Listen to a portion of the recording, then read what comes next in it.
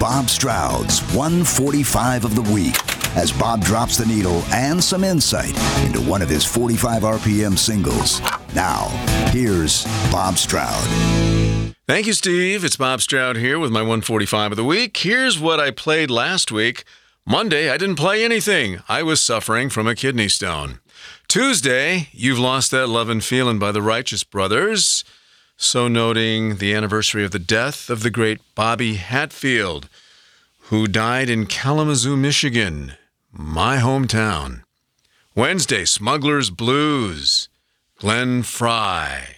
That was his birthday. Thursday, You Turn Me On, I'm a Radio, Joni Mitchell, on her birthday. And Friday, the Misty Mountain Hop, Led Zeppelin. That was the B-side of Black Dog. And we were celebrating the release of the fourth album. So I went with You've Lost That Lovin' Feelin' by the Righteous Brothers because it's hands down the most legendary song on last week's list. Phil Spector, the producer, saw the Righteous Brothers on a bill at the Cow Palace in San Francisco in 1964, where he was conducting the band that night. He was impressed with their soulful voicings and signed them to his record label, Phillies Records.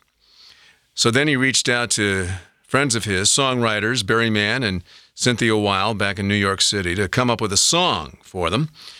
Mann and Weil flew out to Los Angeles to be close to the production of the record. Quite possibly the main inspiration for You've Lost That Lovin' Feelin' was the Four Tops' current hit, Baby, I Need Your Loving, which was rising the charts at the time. Mann and Weil conceived the verses and choruses, but had trouble coming up with the bridge, so they called Spector to come in and give them some help with it. It was Phil Spector who came up with the Hang On Sloopy chords to the bridge. And after much revision, the song was finally completed. Now to get down to the recording. Spector had been perfecting his Wagnerian production technique for about 3 years now, and this would be his most painstaking creation to date. 4 acoustic guitars, 3 pianos, 3 basses, 7 horns, drums, strings, and backing vocalists, including Cher. What's a hit record without Cher?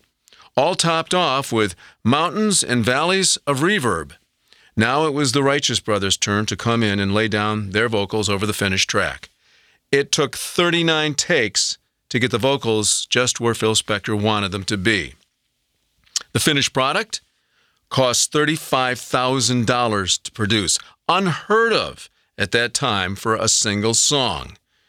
It was big, it was atmospheric, it was moody, and it was too long. 3 minutes and 45 seconds. Radio would never play it. So Spector had the label read 3 minutes and 5 seconds to give it a better chance at getting airplay. It still sounded strange. More than a few people who heard it for the first time after Spector had played it for them asked him if it was playing at the wrong speed. A week before the record was due for release, Spector got little sleep. He was sick with anticipation. Would they love it? Would they hate it? Would they understand it? You've Lost That Lovin' Feelin' debuted on Billboard on December 12, 1964. On February 6, 1965, it hit number 1. We loved it, and still do. Thanks for listening in. See you again next week for another 145 of the week.